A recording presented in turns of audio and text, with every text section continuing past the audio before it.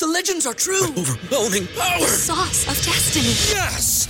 The most legendary sauce has arrived as McDonald's transforms into the anime world of WickDonald's. The greatest flavors unite in all new savory chili McDonald's sauce to make your 10-piece Wick Nuggets, fries, and Sprite ultra-powerful. Unlock manga comics with every meal and sit down for a new anime short every week only at WickDonald's. Ba-da-ba-ba-ba, go! At participating McDonald's for a limited time while supplies last. Wilson, you sent the game-winning email at the buzzer, avoiding a 4:55 meeting on everyone's calendar. How did you do it? I got a huge assist from Grammarly, an AI writing partner that helped me make my point. And it works everywhere I write. Summarizing a doc only took one click. When everyone uses Grammarly, everything just makes sense. Go to Grammarly.com/podcast to download it for free. That's Grammarly.com/podcast. Easier said, done.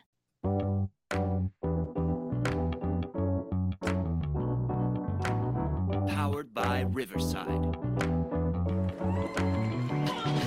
Welcome back to another episode of our podcast. I'm Lucas. I got Chris here. No Uriah tonight. He's stuck out of Phillies game thanks to weather delay, but we decided that we're still going to come out because guess what, Chris? I missed you, man. It's been a long summer without you, man. Holding down the fort, but I'm glad that you're back. I'm very glad to be back, Lucas. Thank you for putting in all the work that you did. I missed you too, and I'm excited to talk about the Sixers. Yeah, it's been too long. Just don't bring up Jokic or you Gobert, please. Don't ruin our reunion. Should the Sixers have traded for Rudy Gobert? Absolutely not. We could talk about that later, though. We are kind of 100% talking about it. I've worked it into the agenda. Yes. But let's start off with Philly.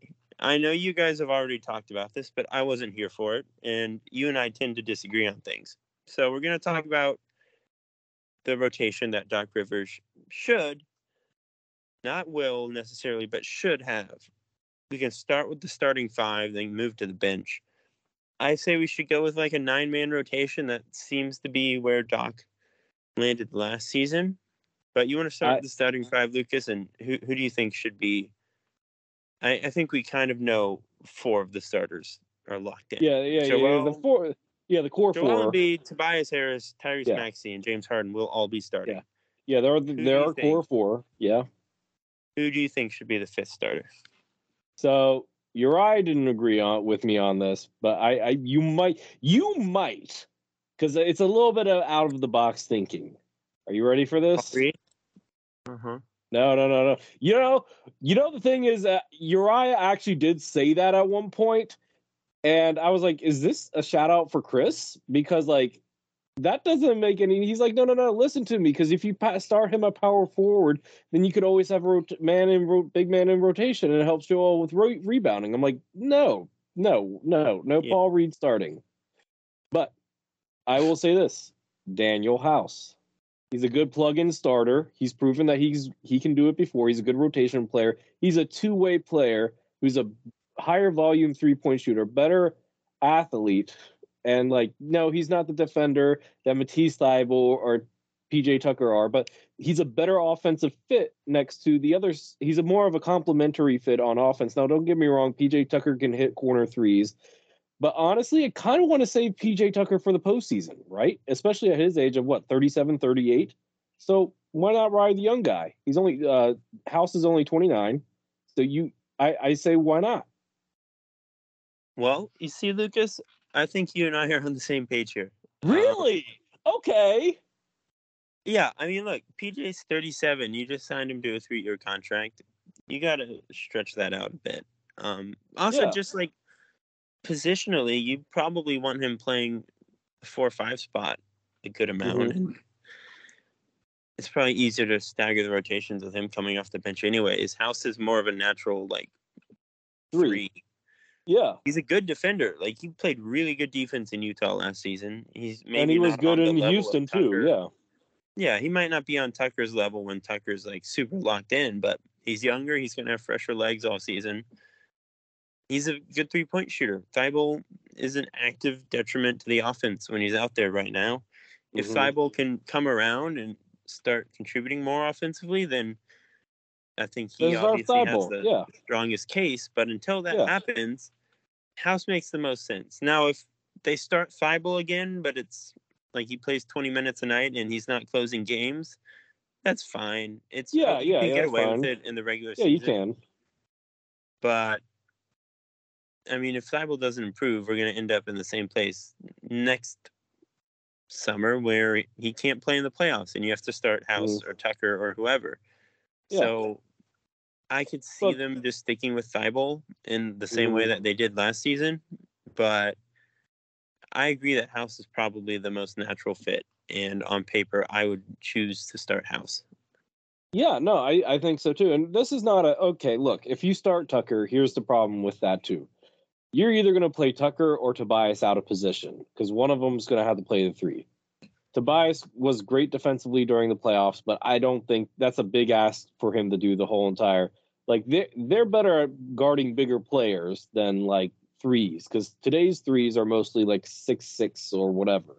And even though PJ Tucker's like 6'5", he's built differently. You know what I mean? So yeah, I just like I don't think PJ can't play the 3. Like PJ guards wings. He could and guards really well. He guarded James Harden. Like he can do it. Yeah.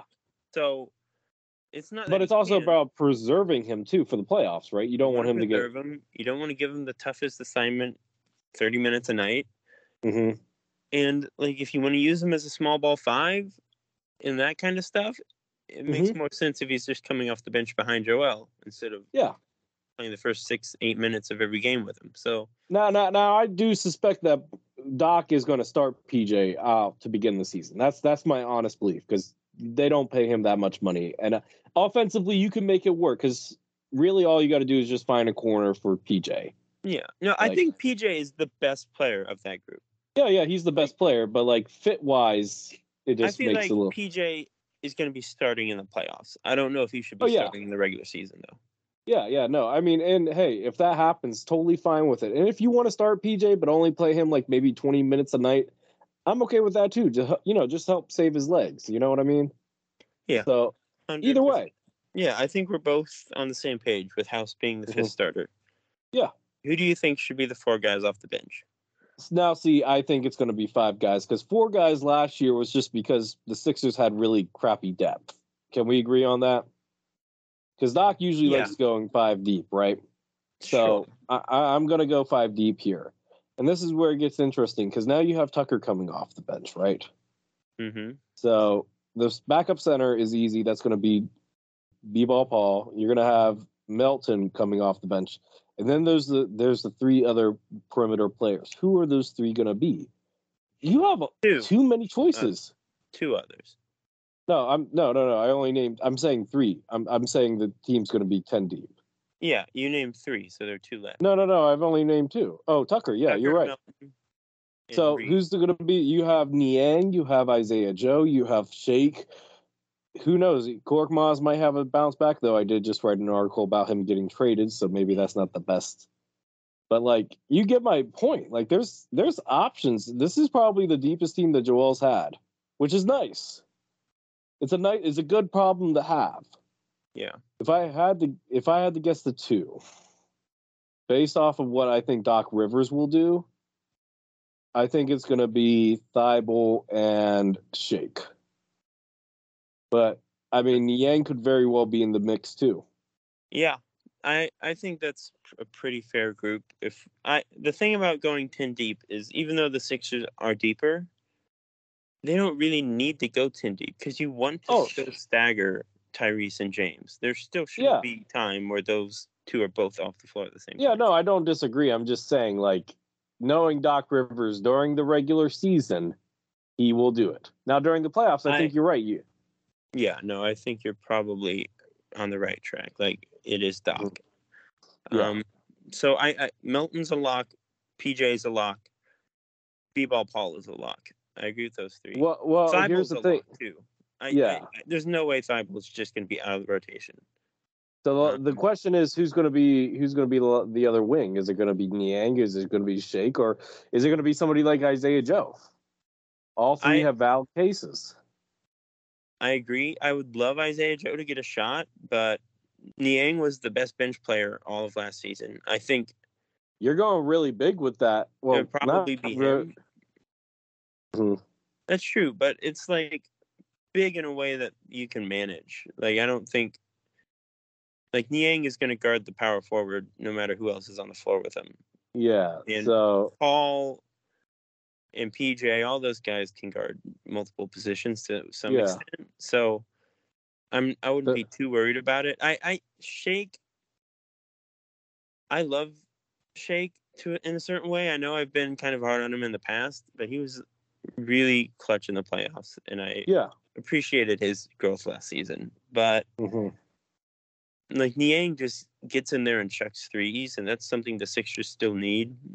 And Shake can be a little too cute with things sometimes. Like he still either is too passive or he's just trying to do too much. And I think Niang like just fits better with what the Sixers need out of that kind of player. But you can make a pretty strong case for Shake. He's definitely less of a liability on defense.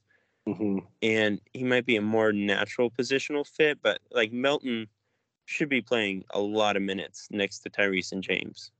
Like, Melton could have a career year. Guard. They have 3 really good guards. So I would pick Niang as my 10th guy.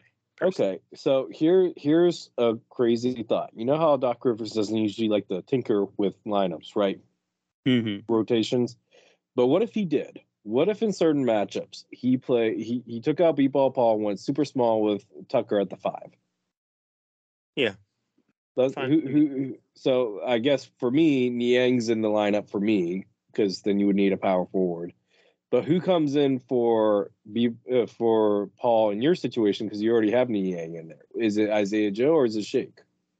It would be Shake, I think. But I mean, like, I want Isaiah to get a chance, and he deserves a chance because he played very well. The Sixers need guys to chuck threes, and Isaiah chucks threes. Isaiah played very well in the summer league. I know you didn't get really a chance to see it, but I did, and he looked like he was ready. He looks like he's ready to have that third-year breakout that a lot of players do, and I think he's ready for it. I don't doubt it, and I would rank Isaiah pretty firmly ahead of Furkan. But like Shake, Shake is more of a known quantity, and that shouldn't really be the case. Like, we should know what we have in Isaiah to some extent, and we don't, and that's Doc's fault. And I would like Doc to give Isaiah a shot, but I would assume Shake is ahead of him in the pecking order right now. And the nice thing about this team is that we could actually survive an injury and be okay. Yeah, no, I mean, Shake and Niang were like the best players off the bench last year. We're questioning if they're going to get any minutes. So that's a pretty good spot to be in. 100%. Yeah, no, I think the Sixers are especially in a good spot here. Let me just ask you this before we move on. Do you think the Sixers need another veteran center just to be behind, not to play over B-Ball Paul? No, it's literally PJ Tucker. You think PJ Tucker? Okay. All right. Yeah, don't need another one.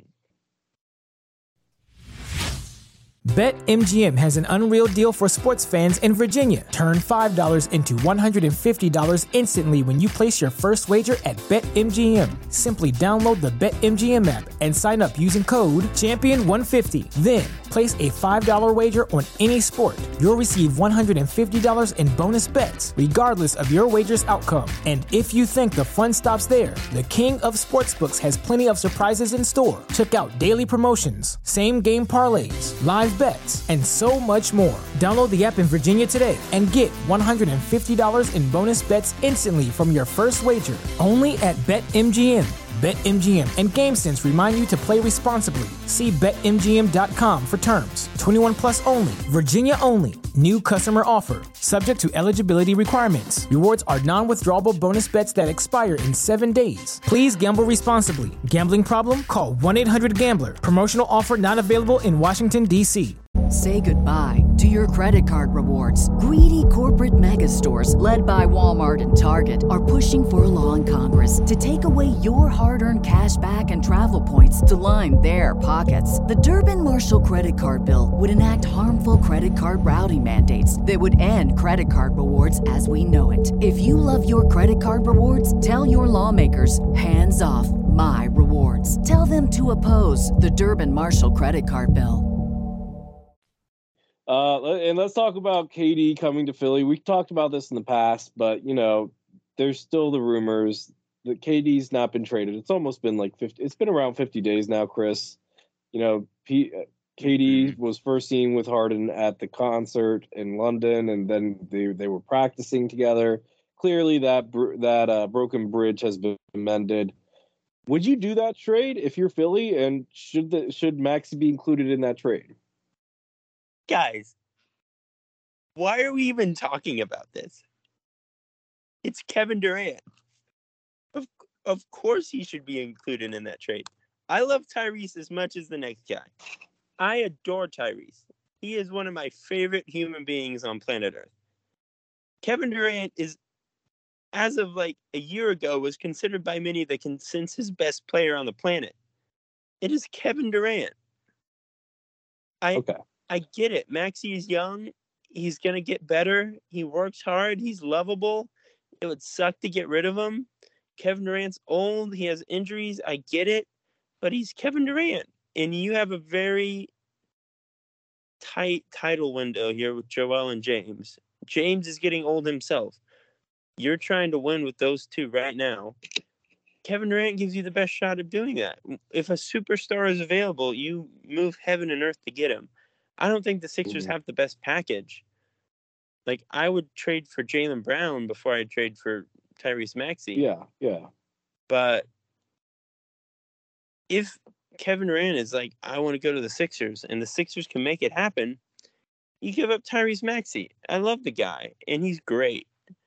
And he's a great fit next to James, and he's a nice bridge to the future. But, like, it's Kevin Durant. Kevin Durant. Can I play devil's advocate? You can, but you'll be wrong. Okay, look. In a way, I certainly agree with you. If you can win now with Kevin Durant, you do it. But Chris, you want to know? But Chris, let me tell you something here real quick. Do you want to know how many games Kevin Durant has played in the last 2 seasons? Do you want to guess? I can tell you. It's 88 games. It's 88 games. Look, when he plays, he is the best player one of the best players on earth. I am not going to deny that. Absolutely. But availability is key here. And since returning from the Achilles, he hasn't been the most available player. Okay. Now, I'm not saying that it's diminished his game. It really hasn't. And look, you would be giving up some depth, but you can survive it because any deal would be like Tyrese, Matisse, and Harris, right? You could survive that hit, right? Yeah. But at the same time, like you said, the Sixers don't have the most attractive offer. Let's not even take the players involved in here. The Sixers don't have the draft equity. We gave them all of our remaining picks that we could trade. It's only swaps now, maybe the 2029 pick, right? Literally trade the 2040 pick. I don't care. Well, we can't yet. But you get my point here is, first off, it's pretty much impossible for us to get close to the other packages of other teams. It's not going to happen. Yeah. It's just not, unless they're like the biggest Tyrese Maxey fans on the planet, which who isn't? But yeah, in theory, on paper, in principle, like hypothetically here, you have to trade Tyrese Maxey for Kevin Durant. There's risk involved in every trade ever made. There's always downside risk. Mm-hmm. But it is literally Kevin Durant. 55 games last season.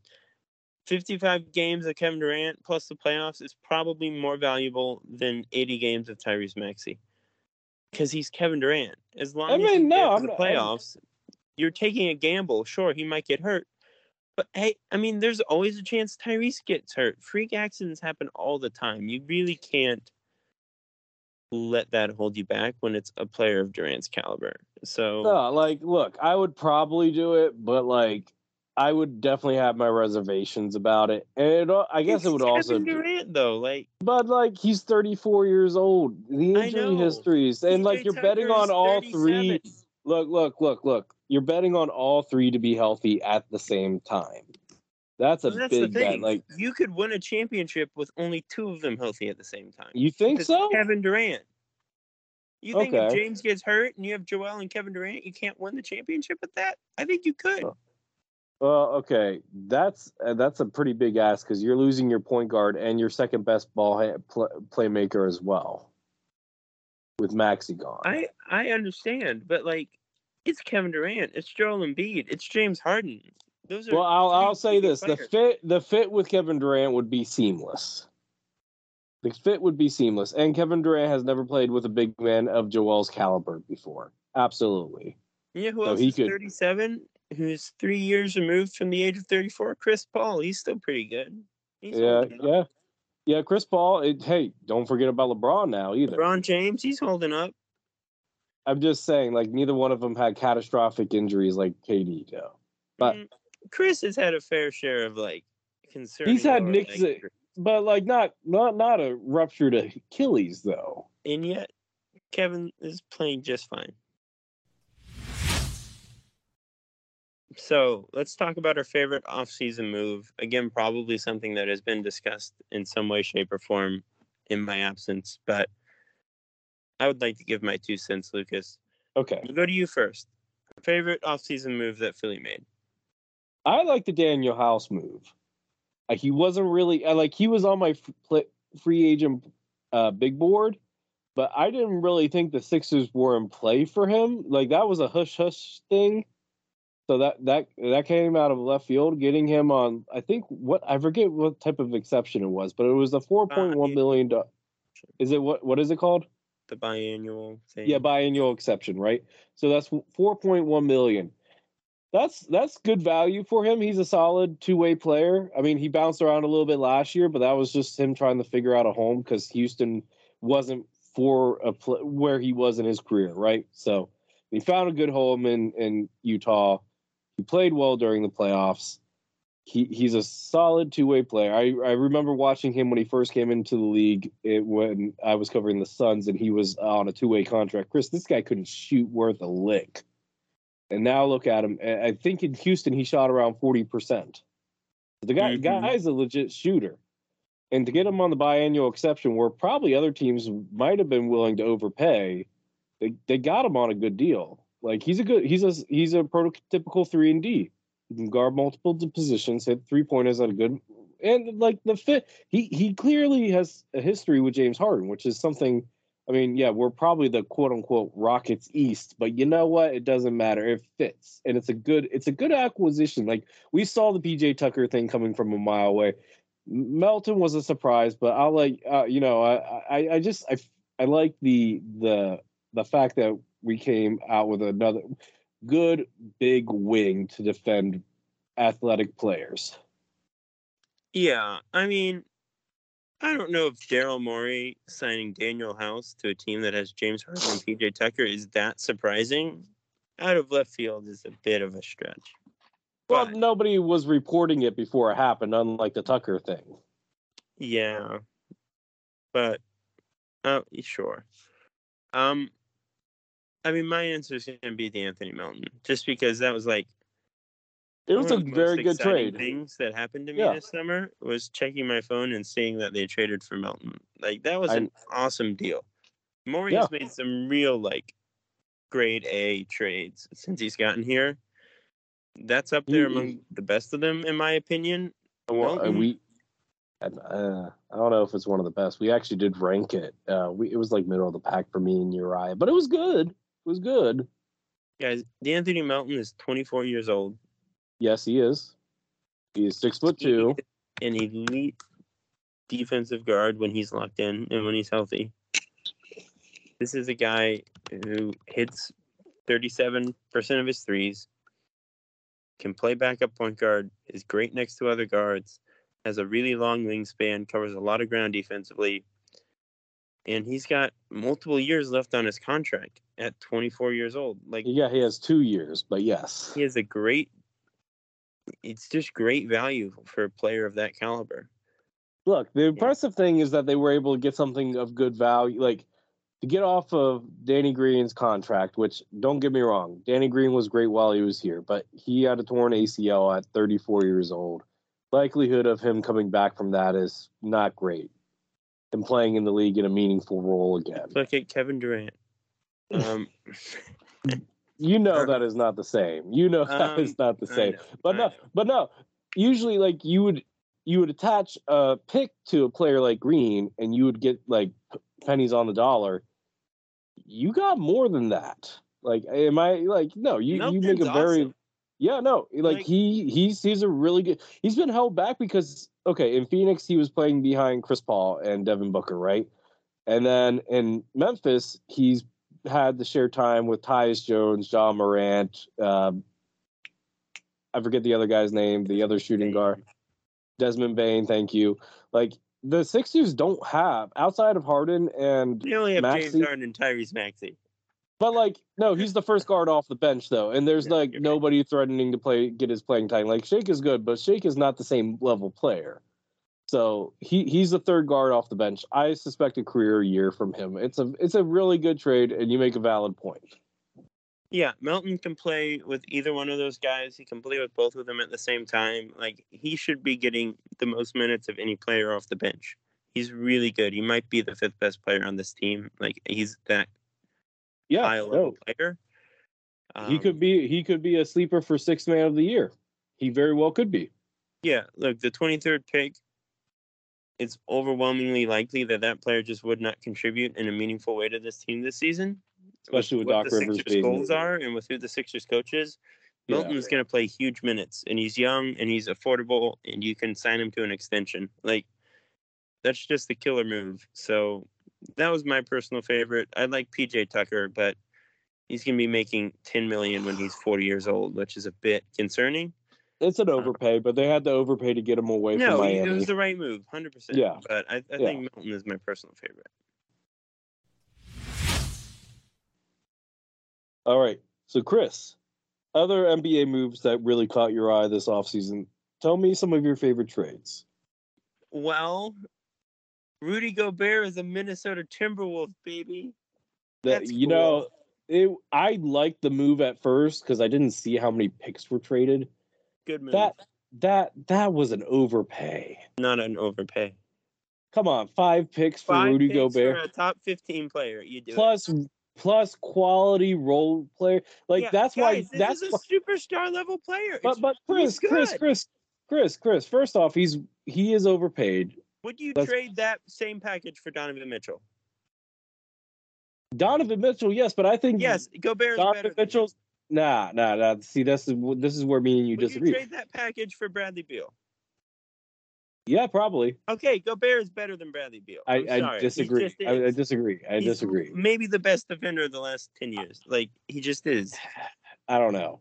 I don't agree with that. But I say anyway, maybe, but it's Rudy Gobert. Like, okay, Chris. You and foreign centers, man. I don't know what your deal is with these foreign guys. Who's the other foreign guys? You know exactly who the heck I'm going to say, because you are the hype man for him on this podcast, even though like he is the sworn enemy of our center. Oh yeah.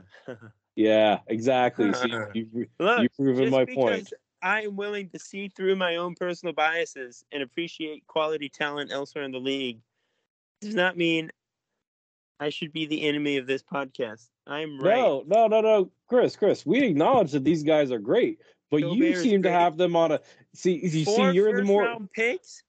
Big deal. They're picks. No. It's basically 5. You got 5 because you also basically got their first round pick from this year too. Okay. So, but okay, let's just It was a good move. Okay. You have to blow it up. You trade Gobert, Cat, D'Lo. You make it up. It's a wash. What's the risk? You didn't give up any star caliber players. You kept Cat. You kept Edwards. You traded picks for a guy who can maybe put you in like contention in the West this year. No. That's a good move. They're not going to be. They're not going to be a top 4 seed. They might be a top. They'll be a top 6 seed. They very well could be. We have seen Utah be a top 4 seed. Okay, I think Minnesota has more talent than those Utah teams. Look, is awesome. Edwards, if he takes a leap, could be as good or better than Donovan. Okay, Like, so Minnesota has some juice. look. Okay, I'm not saying that Minnesota doesn't have any juice. They're good. They're good. They might be a top 4 seed, but like that's their I'm ceiling. calling it right now. Minnesota's going to be a top 4 seed. I'll put it down right now. I'll put my money. Are we going gonna to make another bet this year? Are we making another bet this year? Nah, you know what? I don't want to bet that because I kind of believe that too a little bit. Listen, that's right. That's right. yeah, nah, I believe that one a little bit too much. Look, Minnesota. Mm-hmm. I'm really interested to see how it works because Cat, basically, in my opinion, he is this generation of Dirk. He is the stretch big, prototypical stretch big of this generation of the NBA. I'm not saying he's as good as Dirk. That's not the case, clearly. But he can be that type of, like I think I think he's already broken Minnesota's all-time three-point record for a franchise, for the franchise. So like he's really good. So the fit on offense is not that concerning for me. And if Cat gets beat on defense, guess what? Gobert's back there. And Gobert should be a really nice pick and roll player for D'Angelo Russell, who kind of struggled last year, but should do better this year. Same thing for Ant. Like, and here's the thing. If you can't play both of them together during the playoffs because teams will start picking them apart, you can still play one and they'll be okay. Now, is that ideal? No, but it could work. And they still got to keep the Jalen Smith. That's McDaniel. Thank you, Jaden McDaniel. You know, Jalen Smith is on the Pacers. Sorry. Yeah, so that's good that they got to keep him. Now, I'm kind of sad that they gave up Vanderbilt, but hey, you know what? You got to give up something to get something. But at the end of the day, look, they could very well be good, but it could also blow up in their face. Look, if there's any other player of Gobert's quality traded for that package, we'd be calling it a steal in Minnesota's favor. Just because people don't want to admit how good Gobert is, or he's kind of a weird, unique star, people get all worried about 4 first-round picks. Any other player of Gobert's caliber, you trade 4 first-round picks and filler. But here's the thing, though, Chris. You know that's ruined the trade market to trade Durant and Kyrie. It's not. It's almost a bargain deal. They didn't give up that much. They gave up Jared Vanderbilt and Patrick Beverley. I like those guys, but they're reserves. They're borderline starters. They're not that special. Okay, let me ask you this. If that trade didn't happen, is KD already traded this offseason? No, I don't think so. I think so. I'll say this. I think Donovan Mitchell will be a Knick before January. I agree with that. I think he's going to be a Knick or a Heat or something. One of those two teams. I don't know which one. It's going to happen, though. A trade for me. I'm trying to think of other trades besides the Rudy Gobert one, but it's the biggest one in the offseason. I can't think of too many others. I think the other big one would be the DeJounte Murray trade. Oh, yes. Well, because you did that, I'll do this one. I don't love that trade. Okay, look. How many picks did the Hawks give up for DeJounte Murray? They gave up 3. Okay. I don't mind that deal. Look, I think DeJounte Murray is like Russell Westbrook, but less hard-headed and willing to actually develop a jump shot, right? So, with that in mind, I think it's I don't know if it's going to fit. DeJounte is a great defender, though. Westbrook's never been a good defender. Westbrook has never cared about defense. Like I said, he's less hard-headed. Anyway, he's been a bit hard-headed in this offseason. He's been kind of doing some weird stuff. Yeah. Well, it's Seattle. I'm not worried about it. I think the fit between him and Trey hinges on if Trey's willing to become more like Steph Curry off the ball. Yeah. That's where that fit is.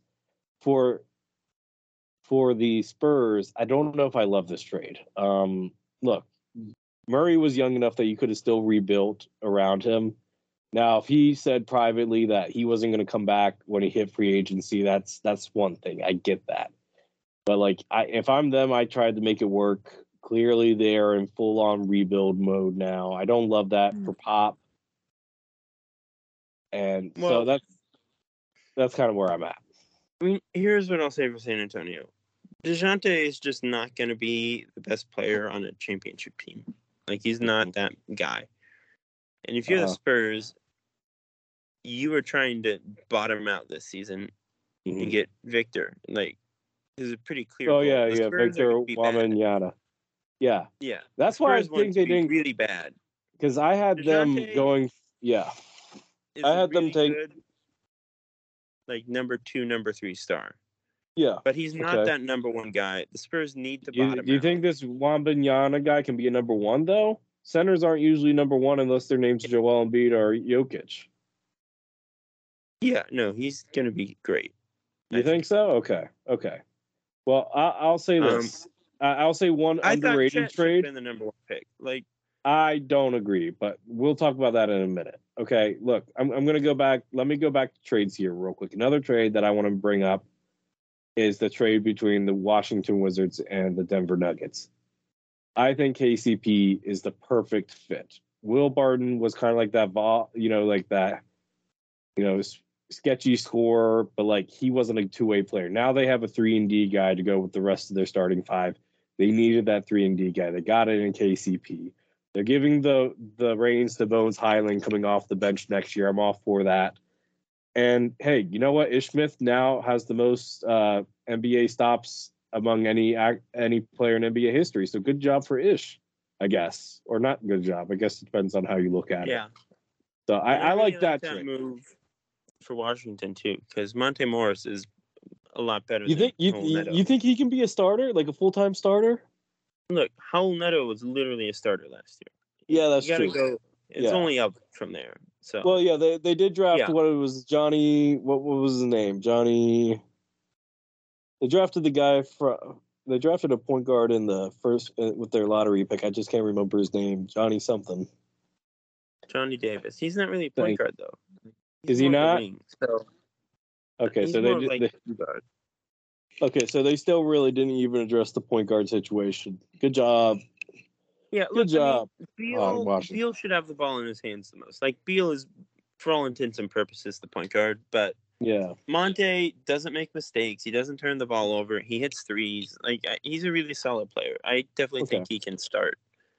I don't know if he's going to be like the starter on a great team. I don't think the Wizards are going to be much of anything, but I don't know, man. You know, Kristaps looked better. Kristaps looked better when he went to. They could be a play-in team, like sure, but Wizards aren't going to make any noise in the East. Probably not. You know? Probably not, unless Rui takes like a big step this offseason. He won't. Or like Aviad. Yeah. So no, that's fair. Okay, biggest. Let's go to the draft. So you said Chet. I don't, man. No, I like Chet in OKC. Look, you didn't watch Summer League. There were times that Chet looked like an all-star. Like he looked fantastic. Because Chet is awesome. Chet is awesome. I'm not denying that, but he needs time to fill out that frame because he got bullied by that kid from Memphis, Kenny Lofton. Like there are going to be matchups where he's going to get pushed around. On a side note, though, I will say your boy Pokuševski looked pretty good. So feel good rookie gets pushed around. But Kenny Lofton is also a rookie. Come on, Chet needs to fill out a little bit more. But if he can, great. I think OKC is the perfect fit for him because he's not going to be like your go-to guy. Like, look, Orlando needed a go-to guy. Chet's not that. He's more of like a number 2 or number 3. And I think the fit with Shai Gilgeous-Alexander and Josh Giddey is more natural for him versus what Orlando needed. Now, I thought they were going to go for Jabari Smith. I'm not going to say outright that Chet's going to win Rookie of the Year because I think Paolo's going to put up a bunch of numbers in Orlando. But it might be kind of like the Evan Mobley syndrome where he's not putting up the best numbers, but he's like secretly the best player because I love Scotty Barnes. Mobley should have been Rookie of the Year. Nah. I told you Scotty Barnes was the guy. Chet, you didn't believe me. Mobley needs to fill out. There's a very similar complaint. It's not the same. Chet's skinnier, but like there's a lot of Mobley still needs to fill out his frame. Blah blah blah. He was like an all defense caliber guy as a rookie. I don't know if that's going to be the case with Chet. They're different defenders, but Chet, I think, is going to be a very impactful defender very soon, and he's No, I'm good not on saying that he's offense, too. bad. I'll say this: my sleeper for rookie of the year is going to sound outrageous. Are you ready for this? Jaden Ivey. Yeah, Look, I mean, the Pistons did a killer job in the draft. They got Duran and they got Ivy, both lottery talents, and I think that they're going to do really good. I think Ivy and Cade could be a really great backcourt. Okay, so that I think that's it. I think Paulo was a good fit for Orlando too. I think I would have picked Chet, but you know me. Paolo's really good. Jabari's going to be really good too. I don't know, man. He did Keegan not look Murray good. is like that. Keegan Murray. He's going to put up numbers because he's ready to go and he's pretty mature for a rookie. But I think Paolo's probably going to be rookie of the year. I just think he's going to have the ball a lot and he's going to put up numbers. But I agree. Jaden Ivey's going to be impressive next to Cade. I think that's a pretty good spot for him. And there are a lot of picks that I like. But okay, so let's go to. Did I not what? Don't be shocked if in like the end of the season, I'm sitting here being like, Chet should be rookie of the year while everyone's talking about Paolo. Because there's Chris, a strong chance that's what'll happen. Chris, I'm not surprised. Chris, you've been praising Chet before you even went on your hiatus. Okay, so I'm not surprised by anything. Let's go to the biggest sleepers. Who's the biggest sleeper? And let's do one for each conference. Who's the biggest sleeper in the West? Who could make some noise? Frankly, I mean, is it Minnesota? I mean, I think people are expecting them to be better.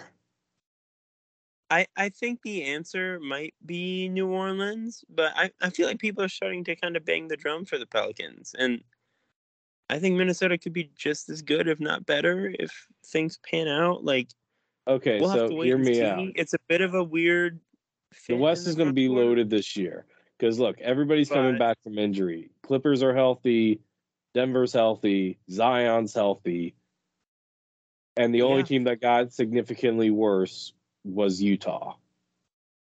Everybody else got better. And I think Minnesota's going to fill right back into Utah's spot because they have Gobert. So hey, and let's be serious. Sacramento, if they were in the East, they'd be probably a playoff, at least a high-seeded play-in team. Okay, I like what Sacramento has done. I like it. Like they've added some quality players. Sacramento, I'm not saying that they'll get into playoffs, but they'll be knocking on the door for the play-in at least, if not actually in the play-in.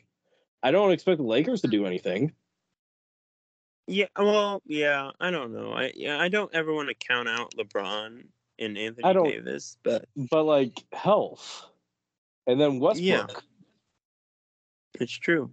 I think Minnesota's my answer. I think they could do some cool stuff.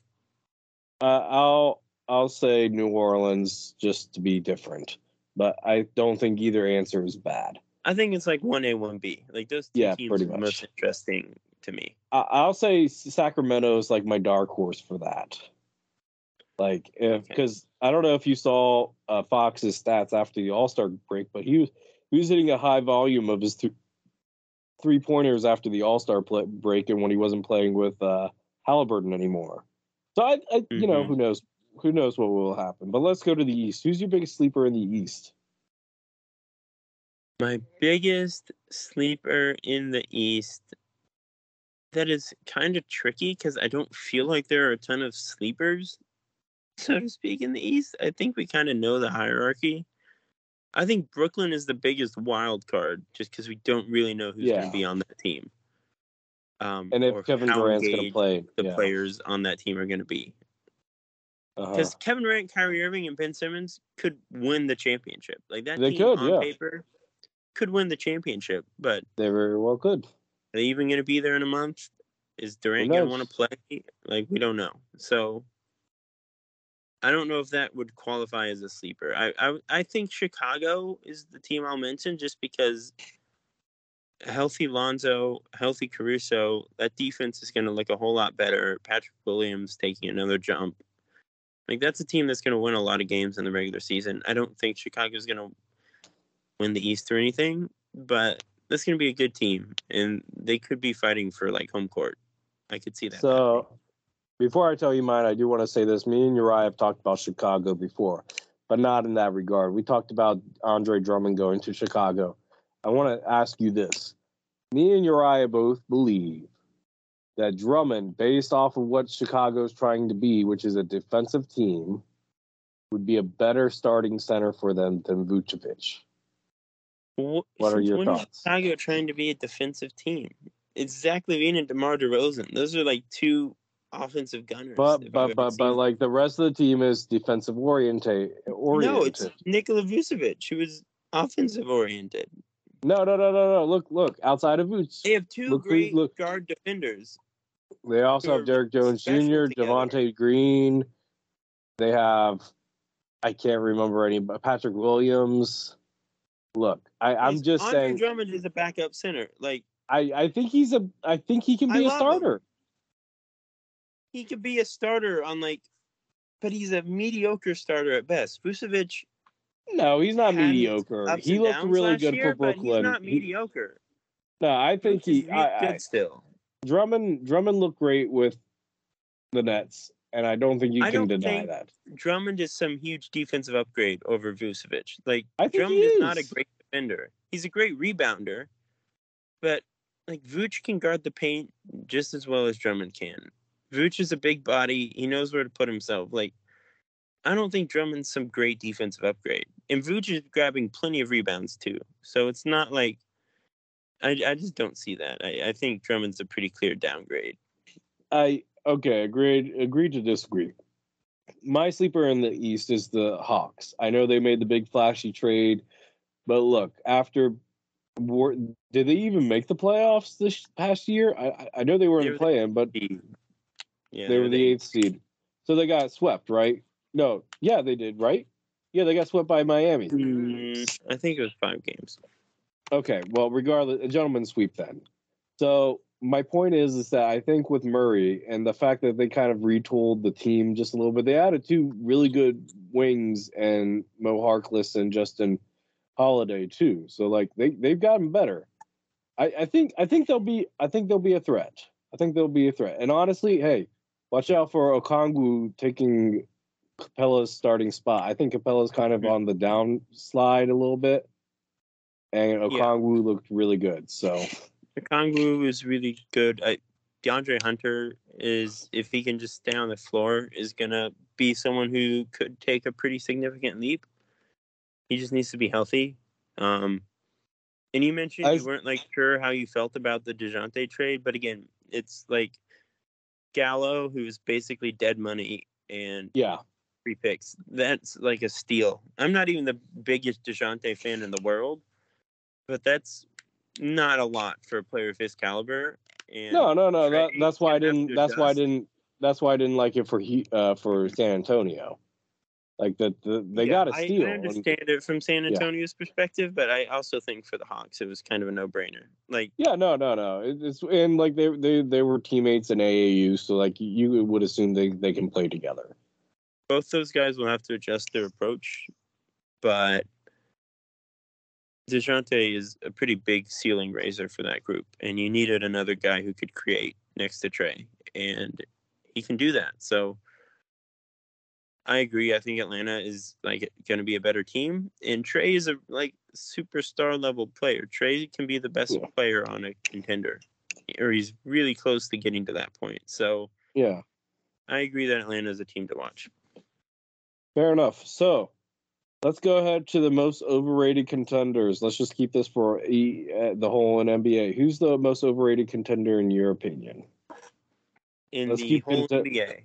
Yes. In the entire NBA? Yes. That is a tricky question, my friend. Would you rather just keep it to conference? Well, let me ponder this in my head for a second. I think the most overrated contender in the NBA right now, at this very point, at this very moment in time, I think you could make a credible argument for Philly, but I'm not going to do it because I think they'll be contenders. Maybe it's Miami, I guess. I don't feel like Miami's being respected like that anymore. But yeah, with the like loss I of feel like Tucker. people are kind of not respecting them. Like Milwaukee deserves the respect. Boston deserves the respect. Golden State does. Phoenix isn't being respected enough, frankly. Same I thing don't with the know how Clippers. people. Yeah, the Clippers. I think people respect the Clippers. Like, I don't know how people Denver? feel about Memphis. Like, What about do Denver? people think Memphis is a contender? That's a good question. They I got to think the Denver second. is in a very like kind of on the same level as Philly. Like, I think Denver is a legit contender. Like, Okay. maybe not a tier 1, but like tier 1 and B, like tier like 1A. B. Yeah. Like, I don't know if I'd pick Denver over Golden State and Phoenix, but I think they're right there in that next group with Dallas and Memphis and Minnesota, etc. The Clippers might be up in that top group. Mm-hmm. So that's kind of a tough question, and I know I wrote it into the agenda, so I should have an answer. Yeah, I don't know, man. Maybe it's Dallas just because I feel like they need to get more next to Lucas still. I think Christian Wood's a great fit. He could even be a better fit than Brunson, but that's a big if because Brunson was really good in the playoffs and Wood hasn't been seriously engaged with basketball for like 2 years. And there's still just not a lot around those guys. I like Dorian Finney-Smith a lot. I'm not. I Tim Hardaway heard Jr. is coming back. Yeah, I heard there were people Luka, talking about Wood coming off the bench versus starting. Yeah, who knows? And like Luka is awesome, and they just made it to the conference finals. Like I don't want to sit here and like disrespect Dallas. They could very well make it right back to that spot, but maybe Dallas is a little. I don't know if they're as close as last season made it feel like they were. And like honestly, I feel like the Sixers, just because we see it go wrong every year, it feels like there's stuff that could go wrong. Like PJ's really old. We don't know what shape James is going to be in, et cetera, et cetera. Like we can go down the list of like things to be overly stressed about. I don't know if Philly is like on the same level entirely as Milwaukee and Boston yet. I think we have to see them do it first. But I think Dallas would probably be my pick if I had to pick one. But I don't really know if there is a super overrated contender this year. I think I'm gonna say Memphis, and I think it's just that like you don't have like I don't see Desmond Bane as a clear number 2. And I don't think you have a clear number 2 next to Ja yet. I think you're missing that. And I think, yeah. In the sense that, like, if Denver's healthy, Memphis is probably like 5th or 6th, like where I would rank the Western Conference contenders. Like, I think they could be the 1 or 2 seed again, and still not be a team that I would pick to win the West, just because they kind of need a real number 2 next to Ja, and they don't have that yet. I guess for me, it might be Miami, too, if we were looking at the East, just because, like, yes, Miami has gotten there 2 out of the past 3 years, but Jimmy's older there without PJ Tucker now. Who knows what's going to happen with Kyle Lowry? He's another year older. He looked awful in the playoffs. Miami might be there, too, honestly. Like, I mean, like, it's hard to tell with Miami because you don't know where you're going to get into the playoffs. The thing with Miami is Bam is still getting better, and Hero is still getting better in theory. Like there are some other, like on the other end of that spectrum, there are young guys getting better too. So I guess for Bam, he has to have offensively. He needs to be more of a hub on offense. Like that's what they need him to be. And for Tyler Hero, well, you need to be able to be playable on defense in the playoffs, and he wasn't. And I'll say this, Chris. Lowry was dipping. Old. Yeah, Lowry's dipping. True. Yeah. But what is Victor Oladipo going to look like? Like that's true. Does he have his big bounce back year? So there are other. It goes both ways. I think Miami should still be like considered one of the 4 teams in the East. Like it's Philly, Miami, Boston, and Milwaukee in whatever order you want to put them. I would say Milwaukee, Boston, Philly, Miami is my order. Yeah, that's my order too, honestly. And then Chicago and Atlanta are kind of in that next tier. in Brooklyn. Brooklyn could be in that top tier if they could kick out Miami if they get their crap together, they can kick out Miami Brooklyn, in that first. Yeah. So Brooklyn could literally be number one if they come together as a group and are all buddies, but I don't know if that's going to happen. So keeping Brooklyn out of it, I think that would be my 4, with Chicago, Atlanta, and Toronto kind of in that next tier. No, I don't disagree, man. Certainly don't disagree. But I think on that note, I think it's time for us to head on out. Alrighty. To all our listeners, as always, thank you for tuning in to yet another episode of the Sixer Sense podcast. Please like, subscribe, and follow along on Apple Podcasts, Spotify, Google Play, or Audible, or listen at our website, thesixersense.com, where you can read our work as well. We are on Twitter and Facebook, or Meta, at Sixer Sense, though I don't think we're in the metaverse yet. And until next week, guys, or later this week, actually, have a good one. Go Sixers. I'm glad to be back. Powered by Riverside.